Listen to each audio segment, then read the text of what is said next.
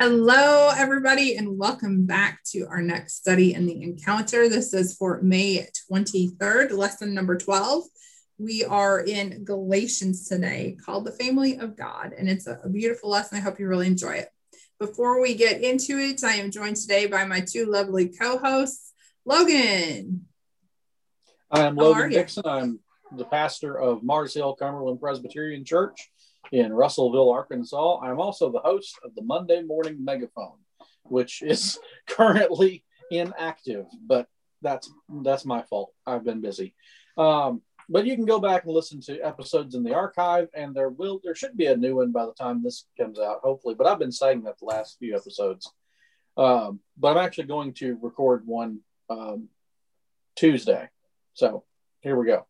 I'm also the co-host of the Culty Crimes and Criminal Minds podcast with my friend and fellow pastor, Nate Wilcutt. I keep wanting to call him Wheeler, but no. Nathan all right. Wheeler would probably be insulted by that. I would never do a podcast with that loser. Me and Nate Wilcutt, who, by the way, just got his church signed up on the encounter. Very happy. Yep. And I think that's it as far as I know. Yeah. Very good. Chris. All right. So we're back. And so because COVID is what COVID is and people aren't in offices, there are extraneous sounds that happen. So anyway, I am in the sunroom because that might be a better place than others. But now some yard work is getting done. So anyway, it's just a normal week, Becky. It's what it is. And okay. Just a normal week. A normal week. And it will be okay. It will be okay. It will. And I'm the trio of this group. I am Reverend Rebecca Zardi. I pastor two churches in Western Kentucky, Madisonville First and Rose Creek CPCs. And you also can find me on YouTube. It's Rebecca Zardi, Zahrte, where I have Mondays and Fridays a devotional video called Welcome Back to My Porch. So thank you all for joining us today. We appreciate your attendance. Please share this with other people. We usually put up a discussion question every week. We ask you to participate with that either on our YouTube page or our Facebook page. We love to have that interaction. So if you see our discussion question up there, go ahead and shoot your message to us and let us know what you think. And we'll tell you what our discussion question of the week is when we come up to it in our lesson. This morning, before we get into our lesson, let us go ahead and have our prayer for illumination. Holy God, Jesus said that a servant does not know their master's business. Thank you for adopting us as your children and opening to us the wisdom of heaven. Give our minds the desire and ability to hear wisdom today, not only as students, but as children would listen to their loving parents. Amen. Our scripture today comes from Acts chapter 2, verses 1-4, and Galatians 4, 1-7. Our memory verse is Galatians 4:6. It says, "And because you are children, God has sent the Spirit of His Son into our hearts, crying, Abba, Father." So Chris is our author this week, and he's going to start us off with this family of God. Chris, what you got? So what I got for you is this is probably the most, I guess you would call, I've said it's the most personal lesson I've probably ever done. And the reason being is because, as I've said on many of occasions on this podcast and other places, I just learned the sanctity of the family after getting married and how it teaches you grace, and in it you experience grace, and in it you have to give grace, right? So when I put on here, when I was 32, I got married, and I didn't have any children, and so my wife had two kids from previous marriage, and then we took in a kid from the church, a kid that I had kind of already. He was in a pretty tough spot. His mom was sick the entire time I was up in Paducah, and single mom, teenage boys. He wasn't a teenager at the time, but anyway, it's terrible. Like, it was hard for her. So most of the time I took care of, there were a lot of times that I took care of her kids because she was just in the hospital or whatnot. Anyway, once we got married, Of course, me and my wife had to figure out how we become one flesh, and then how do I deal with children that aren't mine technically, right? Like, just because you get married doesn't mean that you automatically are an authority figure. You might be entitled, Right. but you haven't earned it yet. And then, basically the week after we came back from our honeymoon, Marcus started living with us. And so then every single person in the family had a new context, right? Like Amy, although she had 2 kids of her own, now had to figure out, what does it mean that I'm the parental guardian for this kid that I don't know? And I had to do that with her kids. And then, of course, Hannah and Alex, who had been brother and sister their whole entire life at that time, all of a sudden had another kid that had come in. And now what does it mean to be part of that? And then how does that whole family structure work? And again, in so many ways, it's a reflection of the community of God, or the family of God. We all come from different backgrounds. Of course, I told you I said in the lesson, my wife's husband was Filipino, first generation Filipino. And so my kids are biracial in an Asian American way. And then Marcus is biracial. His mom was white and his dad was black. So he's biracial in that sense. And then me and Amy are just normal, we're the white middle-class folk. And so anyway, but that's a reflection of the kingdom of God. I mean, we all come from different backgrounds and different places, and somehow you have to learn to live together, and not only live together, but love one another, serve one another. Mm-hmm. And it's and so anyway, kind of one of the conversations, it was hard at first, right? Because it's just hard. And I just remember talking to one of the kids and said, look, the only way this works is if we open our hearts to one another and we seek one another's benefit as best we possibly can. And so over the years, that's worked.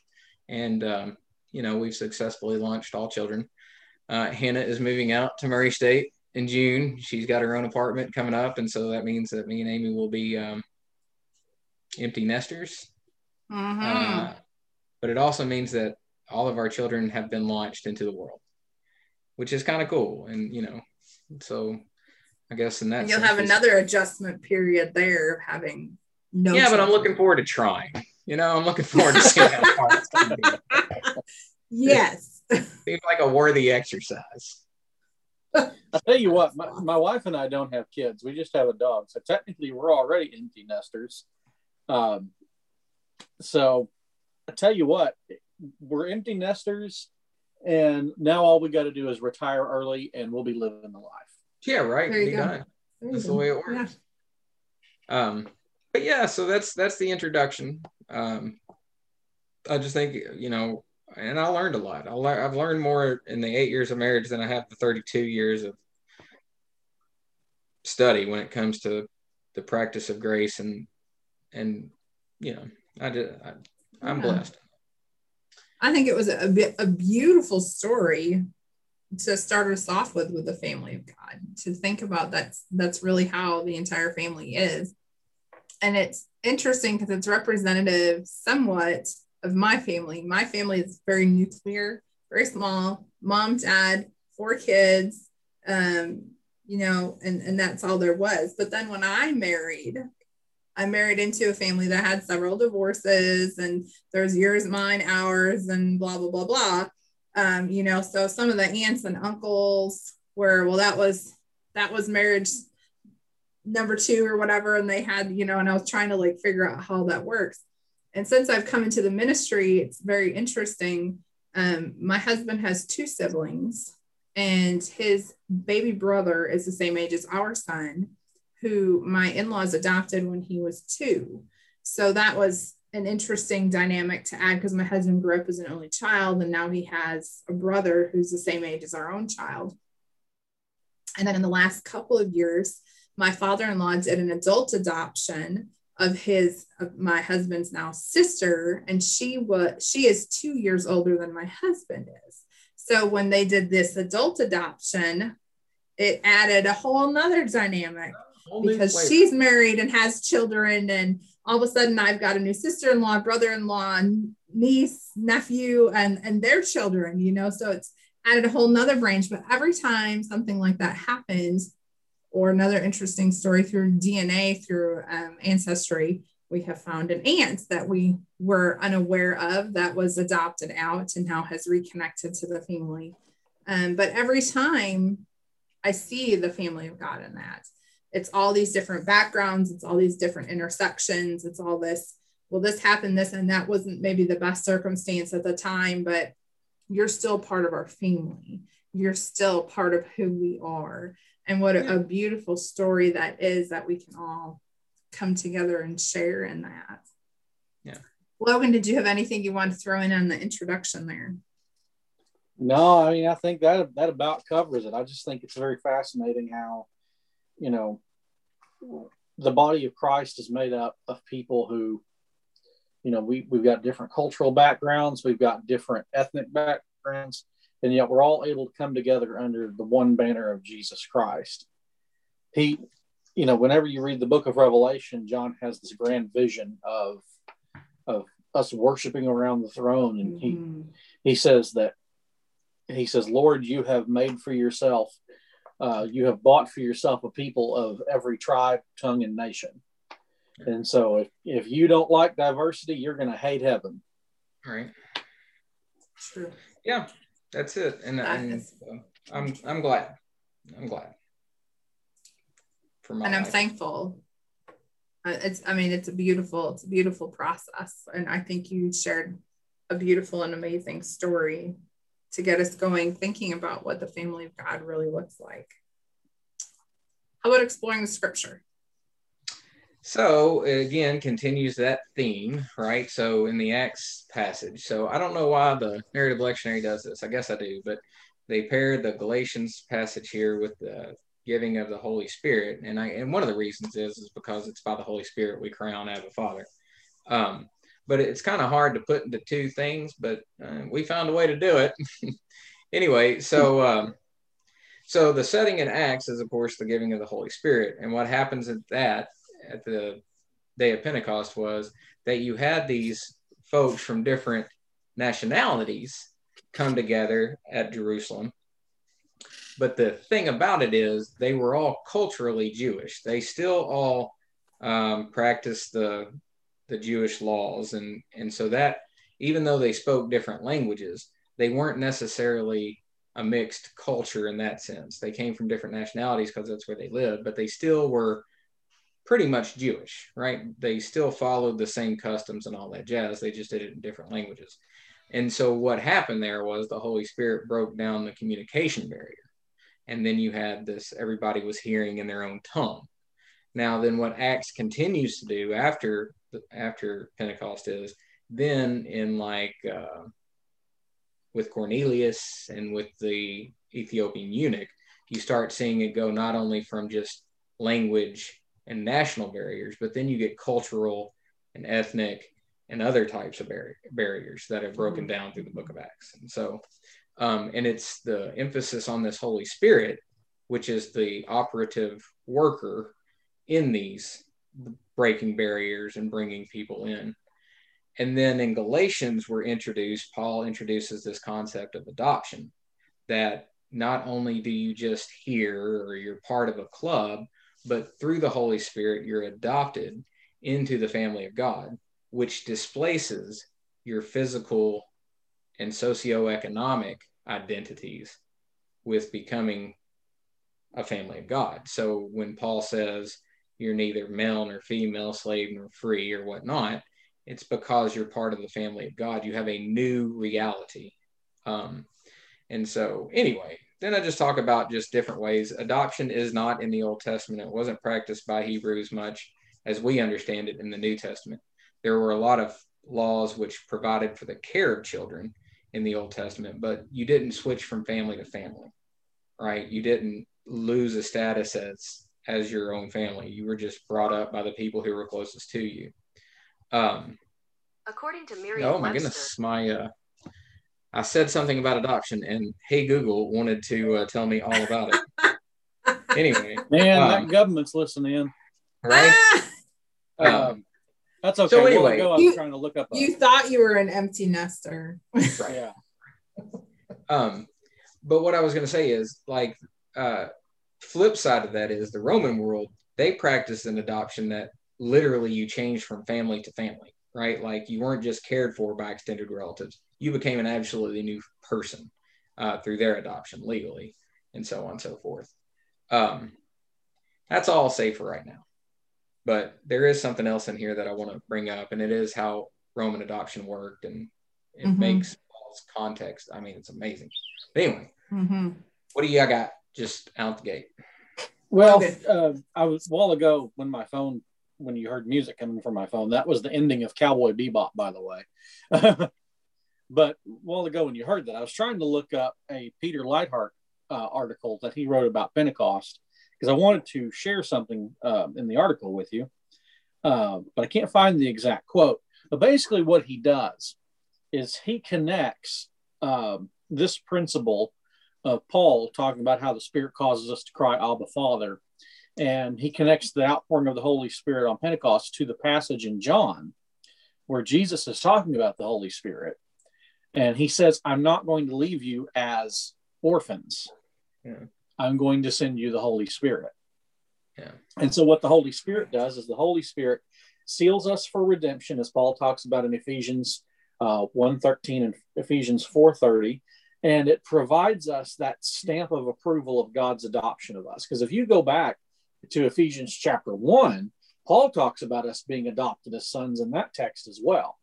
And I think Ephesians chapter 1, like if you just wanted to step away from the lectionary completely for Pentecost Sunday, pastors, if you're listening, if you just wanted to completely step away from the lectionary for Pentecost Sunday, you could easily preach Ephesians chapter 1:13 through 14 and talk about how the Holy Spirit provides us with that sign and seal of adoption and provides us with a seal of our salvation.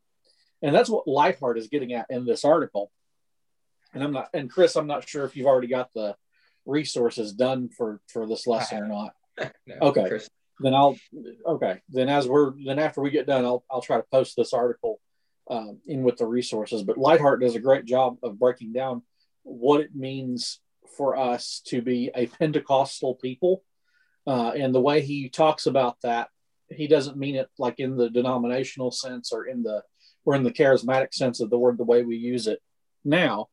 The way Leithart means it is that to be Pentecostal means that you embrace the work of the Spirit in your life. It means that you embrace the adoption of the Spirit. It means you embrace the seal of the Spirit. And that's really what it means to be a Pentecostal people. As a matter of fact, for Pentecost Sunday, I'm going to preach a sermon at my church called Presbycostal. And I'm going to talk about those themes. Presbycostal? Is that what you're saying? Presbycostal, okay. Yes. Interesting. That's interesting that you bring up the sign and the seal from the Holy Spirit, because if we think about adoption in our context here in the United States, when you are adopted, it's not official until the courts put their stamp of approval on it. So, you could have your quote unquote adopted aunts, uncles, grandparents, whatever, but it's not an official adoption until the court puts their stamp of approval on it. Kind of like the Holy Spirit puts his stamp on us to make our adoption official. In fact, my husband, going back to the story in the beginning, my husband, his parents married when he was like 8, but he wasn't officially adopted until last year by his dad. Yeah. So he has in a frame in his office the official stamped adoption paperwork that says that he is officially his father. Yeah, we're actually waiting on that. We're waiting on that process. We waited until Marcus was older until he decided he wanted to be adoption. So we're actually waiting until they catch up in court, until we get that official thing. And I bring that up because one of the things that kind of surprised my wife, which I kind of knew, but it bears on this lesson. Like, she didn't understand why Marcus would have to have a new birth certificate. But in every respect, you are no longer part of your old family. You are, in every respect, like Amy's on his birth certificate now. Like, right? Right. And so he has been transferred to the family of the Flemings. Right. Yes. So, and she just couldn't understand why they had to do so much work on a birth certificate or a new social security card. And so it was kind of weird for her that now she really is a mom again. Like, right? Yeah. She's legally and whatever, like when someone looks on a birth certificate. All ramifications land on her lap. Yeah. Yeah. Hey, that's which is yeah. I mean, that's the image, right? And that's the power of the image. Like you are not what you were. You're new and in a new family. As if you were never anything else, which is an amazing image when you're part of the family. The past is erased. It's gone. You know, which when we think about adoption into the family of God, that's really what the Holy Spirit is saying, that once you're part of the family of God, then your prior identity, your prior affiliation is no longer a part of who you are.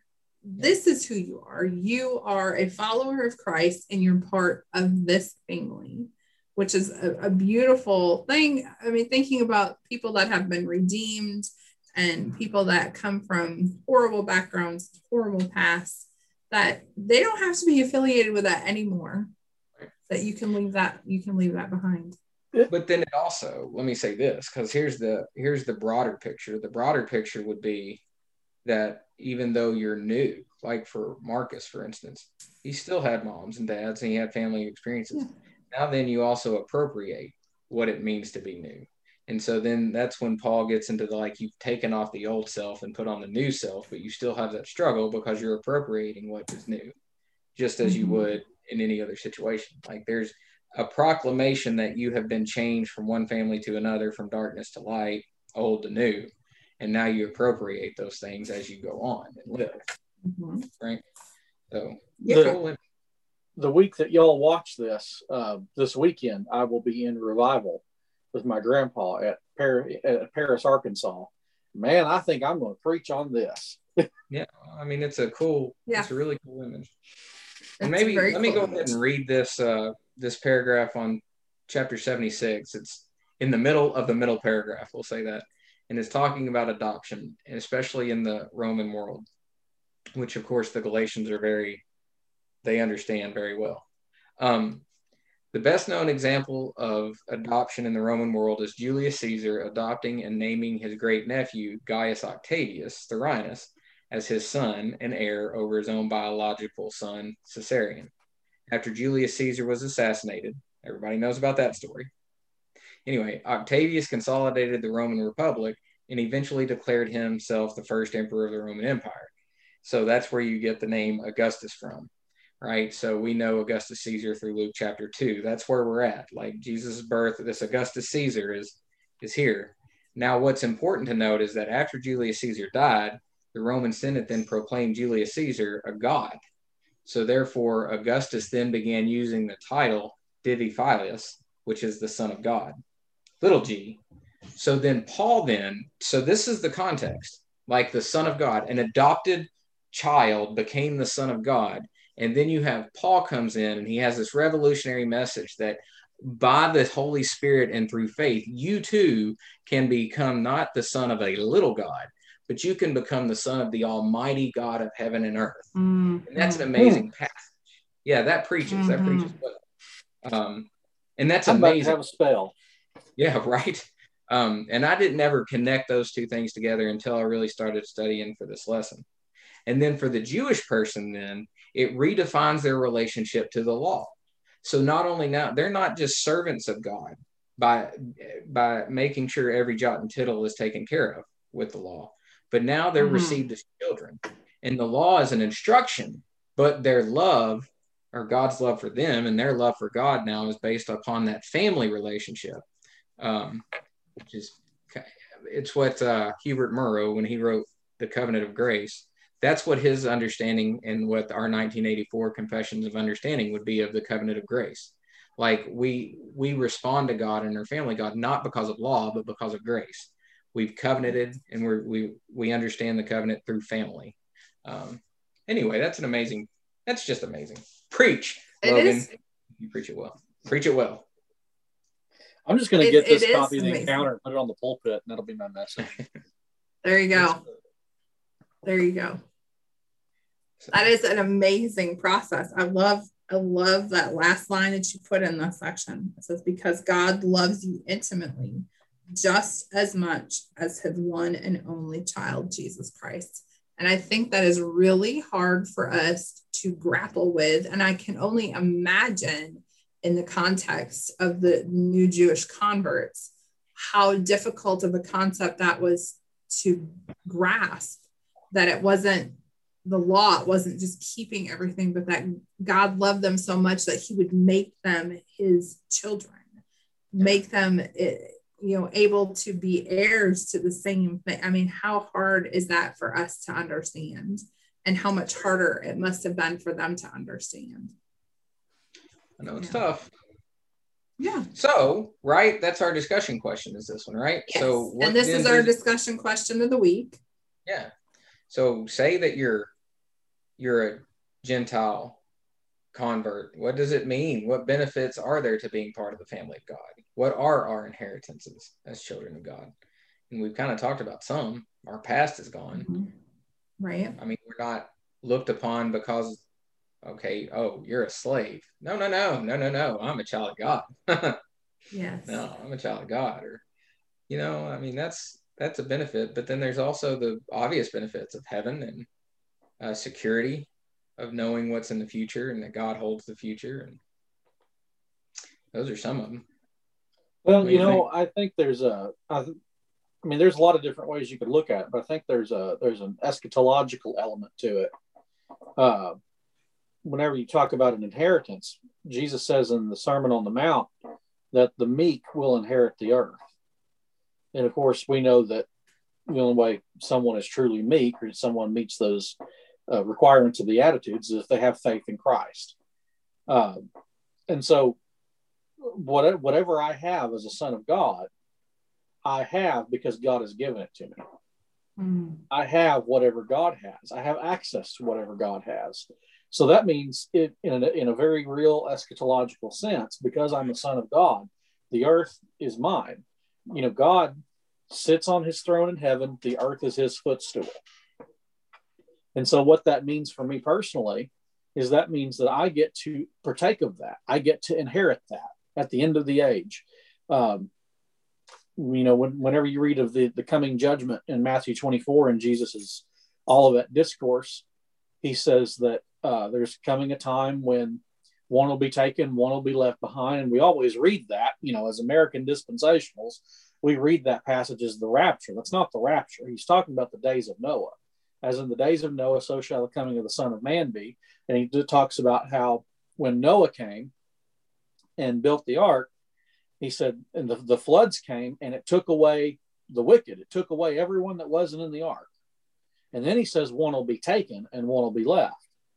Well, the one being taken isn't being taken in the rapture. The one being taken is being taken away to God's judgment. And the one being left is the one who has righteousness by faith in Christ, and they're left to inherit the earth. Why do you got to leave an earth that you're going to inherit? So, eschatologically speaking, I think what this means is that the righteous by faith inherit the earth because they have access to everything that God has access to. They're sons of God, and so they receive the inheritance that God's going to give them. And it's a remaking of the Garden of Eden in the sense that we're prophet, priest, and kings of the earth. Through God's, God's command, but God inspires that or gives that or bestows that upon us as children of God. That's probably my post-millennial theology coming out, but that's kind of how I interpret the whole inheritance issue. Yeah, well, that's a good one. What about you, Becky? Well, I think because I've worked with people in recovery, that this whole idea of adoption is just a beautiful notion for them, because so many of them carry such guilt and shame, regret from what they've done or gone through, or what they've put their children through, put their families through. that for them to be able to really start with a clean slate, to know that God loves them so much that he wipes all of that away. Not to say that doesn't mean that you don't have to deal with the consequences of those choices and actions in the future, but that you can really start afresh, start anew, to get over the guilt and the shame and be a part of the family that God called you to be a part of, and to know that you have the same inheritance as the person sitting next to you at church. That you have that, no matter what your past looks like, that you still have that possibility, because God loves you that much. And to them, it was always such a beautiful and freeing feeling when they've really recognized how much God truly cared for them. And for me, that's, I come from a good home, but in my 20s and 30s, I made some bad choices. And to know that God still loved me enough to allow me to move beyond my past and to call me into something amazing like what I'm doing today. For me, that was very freeing to know that God loved me that much and would adopt me and allow me to inherit right along the rest of his children. Yeah, I think when you Beautiful explain process. it like that, this finds maybe the equivalent of the Old Testament thought of this passage would be the prodigal son getting the ring back when he comes home. Even though he was already a biological son, in some sense, he had put himself out of relationship. But when he comes back home, the father says, kill the fatted calf, put the ring on his finger. In that sense, it's that your past is your past, where you were once lost, now you're found. And then we keep going. I think that's pretty good. I like that. Yeah. It's a beautiful story. It is. How about digging deeper? So there's two things here. Again, this is a very hard passage, or this whole book is hard, because really Paul is talking two ways. He's always talking with the background of the Gentiles in mind, and then he's trying to combat and affirm Jewish Christians as well, right? Like, he's not completely trying to just tear down Jewish folks. I mean, like, so what we end up doing here, Paul then transitions to talk about the law or whatnot. And so while the Old Testament doesn't have adoption per se in it, Hosea chapter 11:1, they would at least understand when Hosea 11:1 says, when Israel was a child, I loved him, and out of Egypt I called my son. So in some sense, God did adopt, right? They understand this, that God chose the people of Israel to continue to bring about this plan of the Messiah, right? And so, anyway, Paul then likens the law to a parent or a teacher that teaches you how to do good and right things. So the plan was always to bring the Messiah, but until the Messiah came, you were under the guardian of the law, right? And so then, in Christ, the adoption, that out of Egypt I called my son, but even more so in the Messiah, now you're all sons. You've made it in some sense. And so I've said that Christ's coming was the completion of the promise in Jeremiah 31, where it says, I will put my law within them. I will write it on their hearts. I will be their God, and they shall be my people. No longer shall they teach one another or say to one another, know the Lord, for they shall all know me, from the least of them to the greatest, says the Lord. I will forgive their iniquity and remember their sin no more. That's kind of the Messiah. That's that. So that external law is then replaced by a relationship as a child to a parent, to where you have an intimate knowledge, not just an external knowledge of the law. You have an intimate knowledge of God. So that's what Paul was talking about for the Jewish folks. In the Roman culture, there was a time set that a child could take over the inheritance of the father. And it didn't have to be death. It could be whatever time the father said. It could be 10 years after the father died, whatever. They just set a date and said, at this date, you get all the benefits that that come from being my son or daughter, or son, I guess, in this particular part. So Paul said the time is now. Like, if you're a Gentile, your inheritance has been set, and it's now. Come on in, like, right?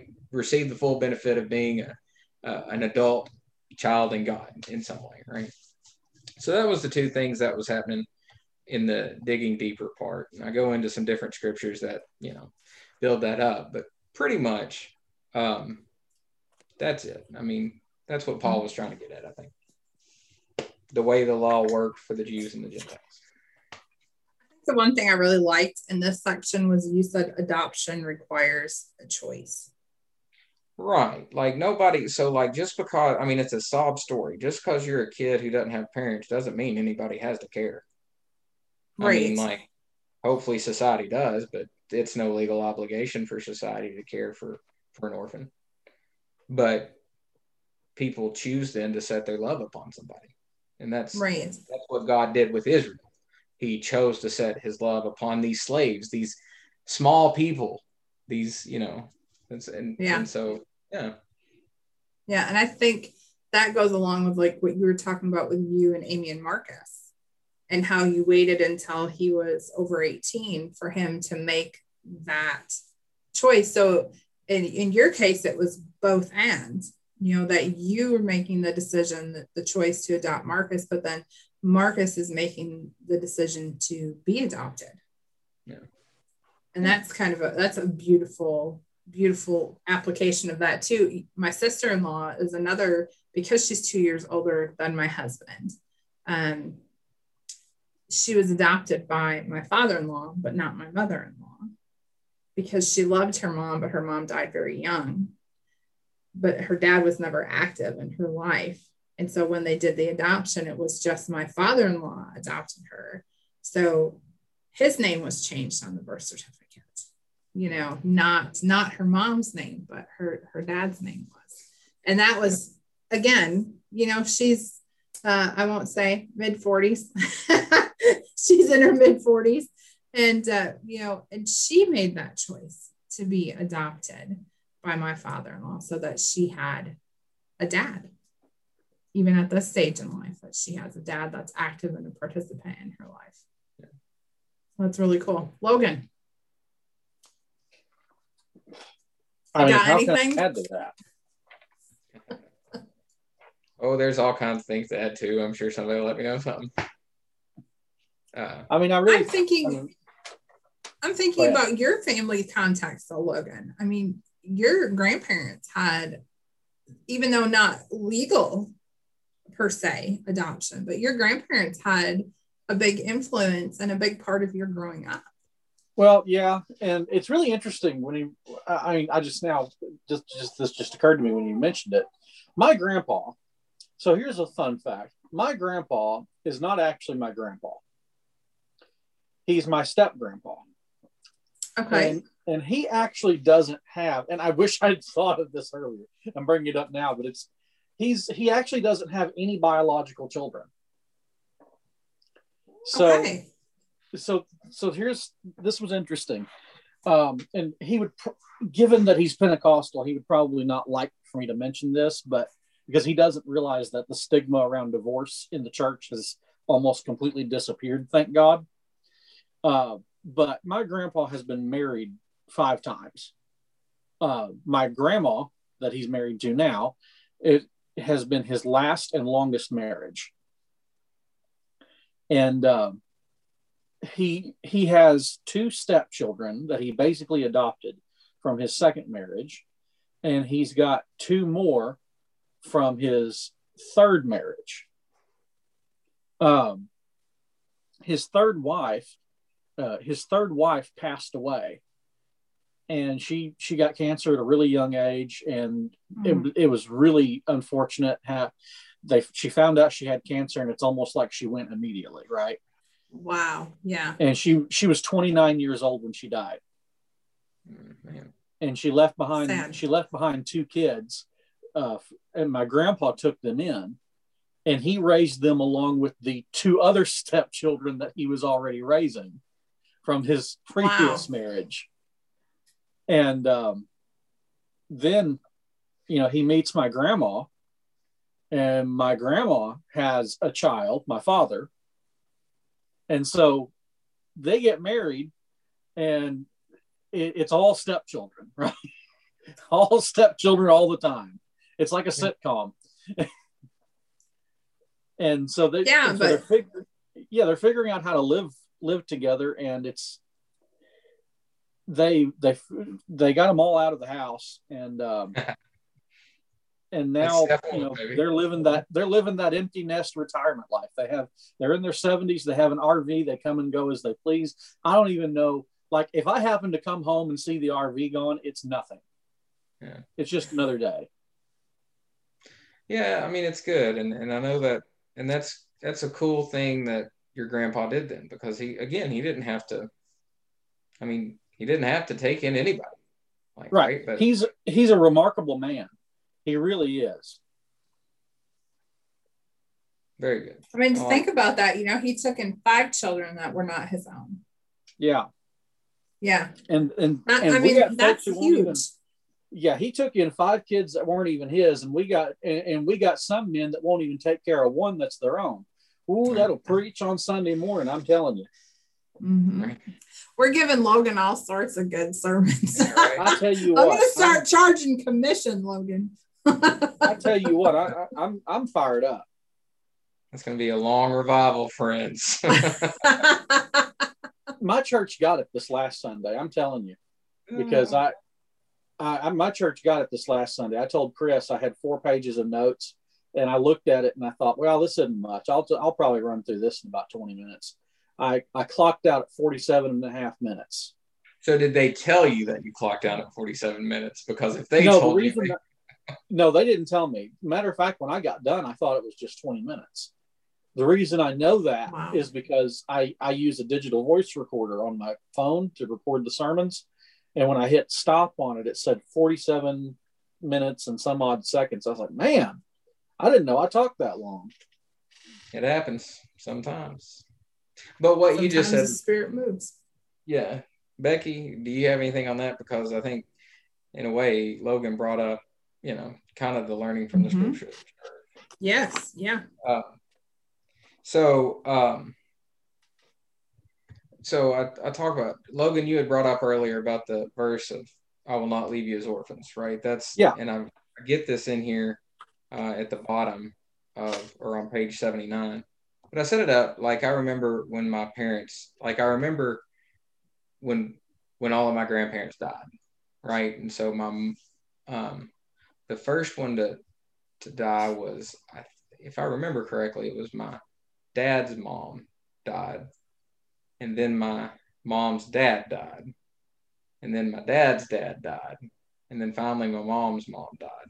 But I remember their reactions, right? In the sense of when both of my dad's parents died, I just remember he kind of said it off the cuff. He said, well, I'm an orphan now, right? And so you spend your whole entire life not being an orphan. And even though you're older, your parents are gone. And like, that's a crazy thing. Like it has to be a crazy thing. And then I remember when my grandmother died, my mom's mom, I remember my mom saying, I've lost my best friend. And that's my dog going crazy. So give me 1 second. Well, I don't know if he's ready to come back or not, but I was just going to mention, that whenever you lose both your parents, I mean, that becomes a pivotal moment where you realize that you're all you have now. I mean, if you're a Christian, you have a relationship with God, but, and so I don't want to dismiss that, but at the same time, I think adulthood really kicks in at that point. Yeah.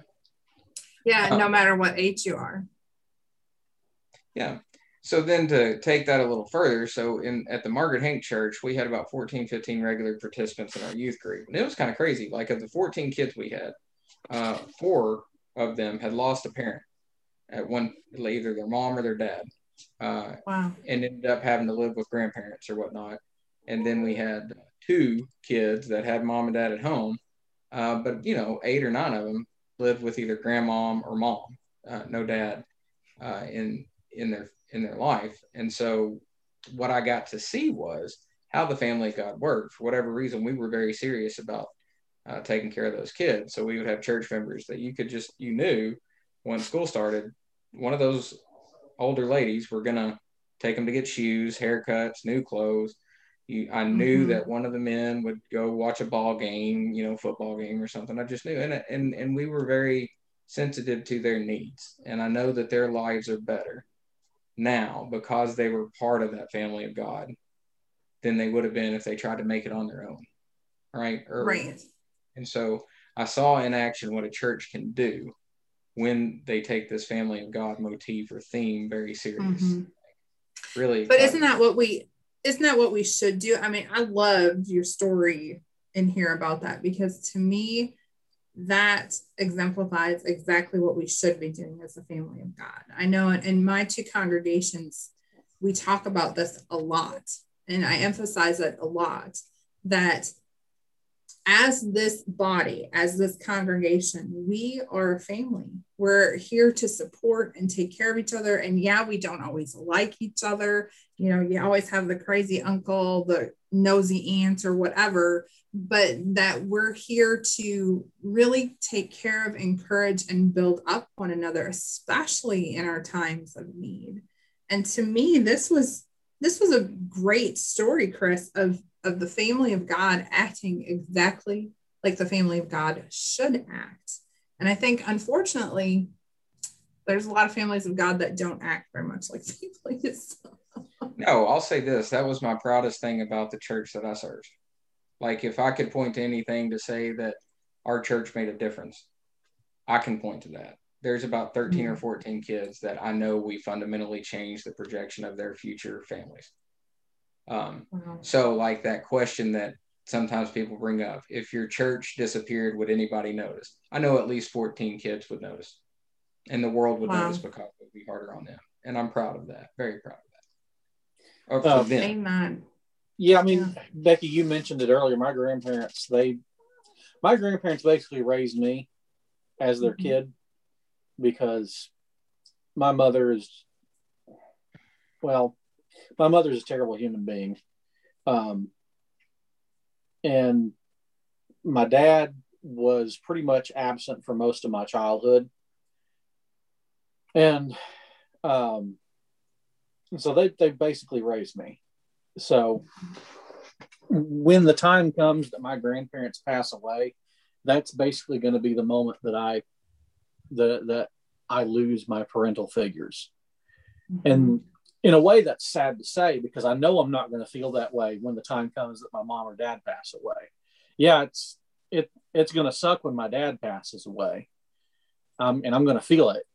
But I don't think I'll feel it as much as when my grandparents will pass away, because they have shaped me and provided in a way that I couldn't shape or provide for myself. And I wonder all the time what my life would have been like if they hadn't done that for me.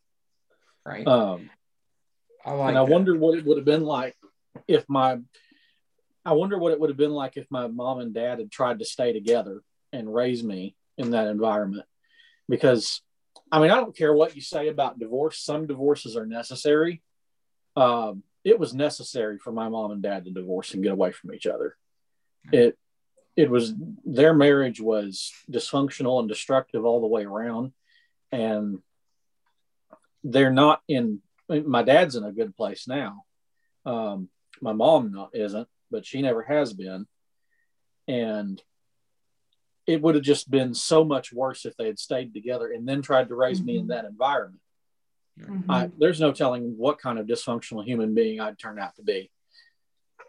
I'll say this. One of the things that I have learned, I've been recording the Covenant of Grace for an audio edition, which has opened my eyes to many things. But there's a section in that book that speaks specifically toward how the church can stand in the gap with divorced families and with children without parents and these kinds of things. And so that's worth reading.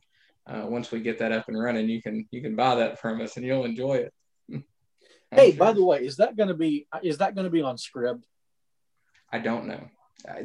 What we're doing right now is just learning how to do things, and then learn more how to do things. Because it's not as easy as just setting up a recorder and talking for 6.5 hours. So we're learning, but we're going to try our very best to get it distributed as possible. Mm-hmm. But I'm excited about it. I want it on Scribd or Audible. Right. One of the two. We're working on it. Yeah. Yeah. And you saying that, Chris, I was thinking about the early church and how they took in each other, no matter where they came from, and how part of the church they tried to stamp out. We look back through history when the church was heavily persecuted and they could not stamp out the church. And it was because they were taking care of the people that couldn't take care of themselves.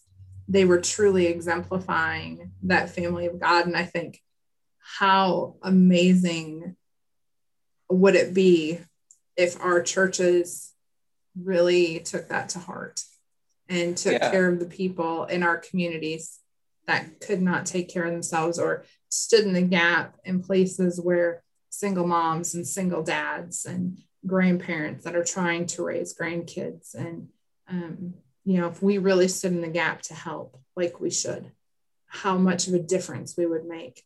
Make a huge difference, both for the kids, but also for us.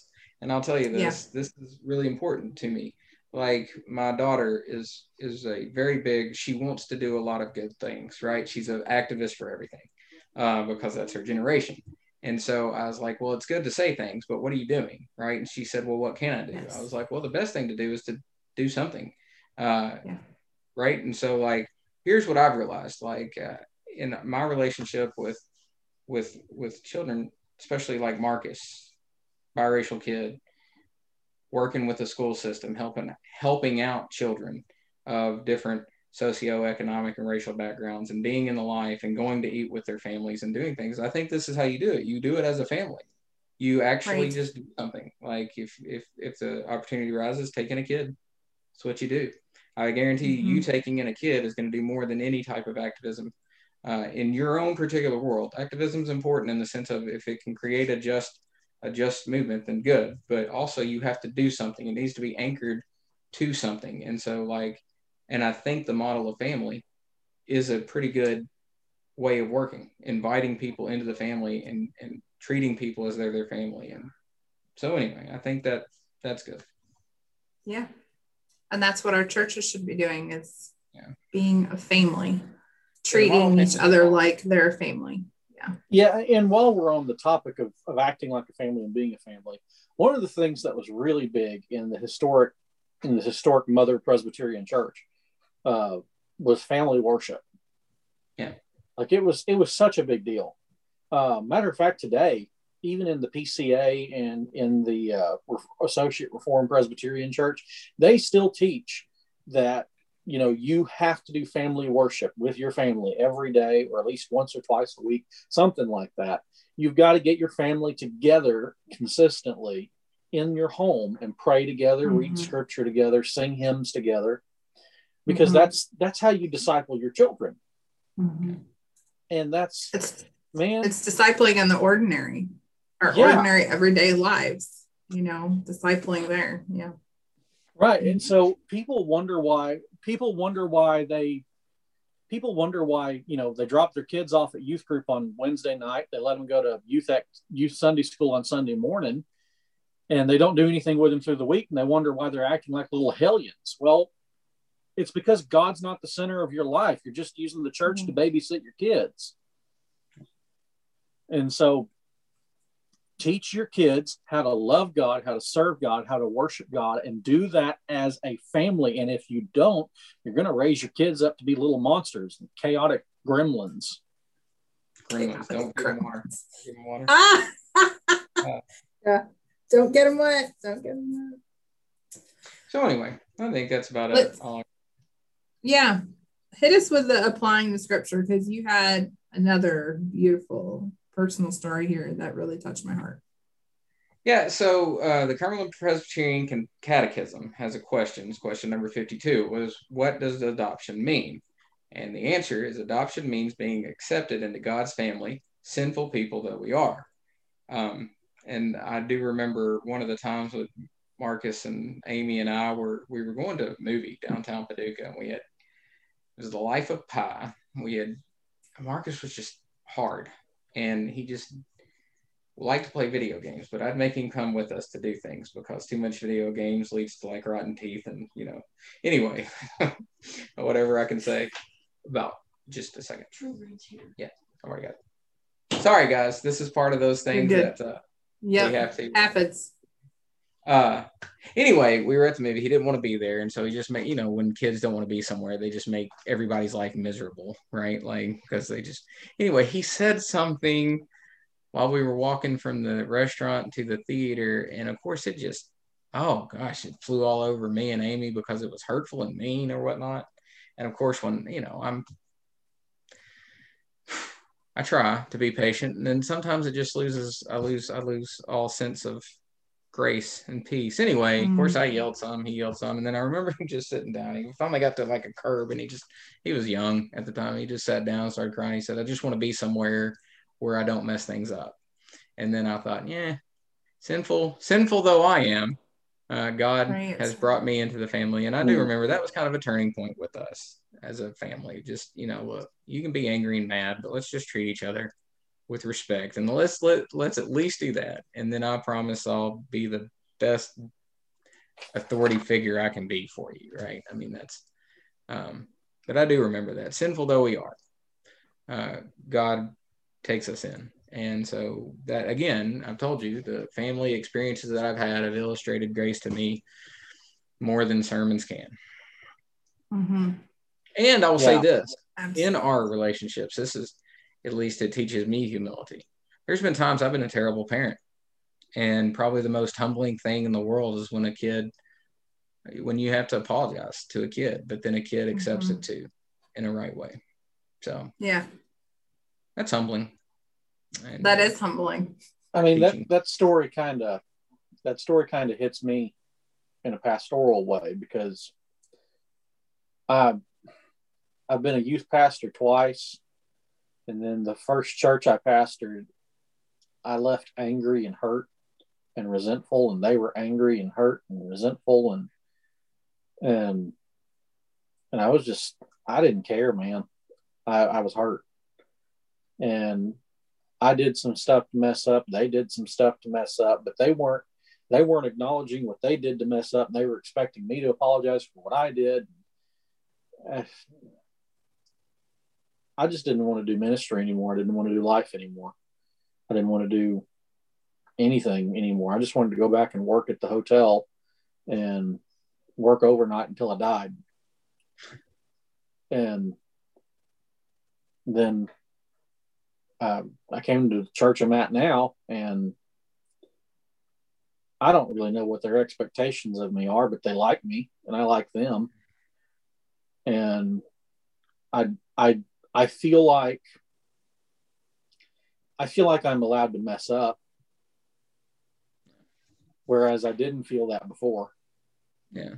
And that's part of the adoption process. That's the other, I've got some things I've got to get done, because as y'all can tell, it's just, life doesn't stop. But one of the things about adoption is once you do that, there ain't no taking it back.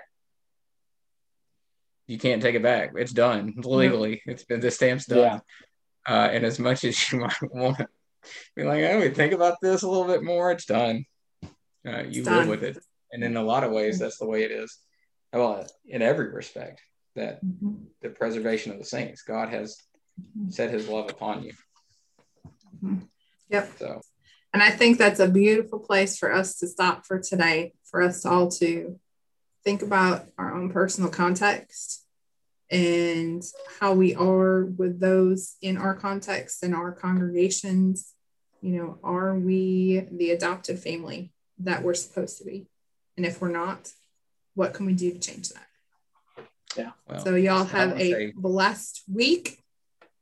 Thank you to both of you. And then also for our people who follow along. Yeah, this is just a difficult thing to get everything right and in time and try to get. So anyway, thanks for hanging in there. I will say that I'm working on some things that down the road, I'm hoping will make this easier, but we'll see what happens. Anyway, thank y'all, and y'all have a good one, and we'll see you next week. Bye. All right. Here we go. Don't worry, I'll trim this part. Hey, is there a way we could just break for a while? Because I had some people come in that I didn't know, and it's going to take me a little while. And yep. Can we do this? Can we pick it up again maybe sometime later in the week? Maybe, because it's going to be a while. Yeah. Yeah. I'm sorry. That's cool. You're good. I am completely flustered at this particular moment. So deep breath. Deep breath. Yeah, no, deep breath. It'll be okay. But thank y'all very much, and I'll get with you again here in however long, and we'll figure something out. Okay. Bye, guys. Bye.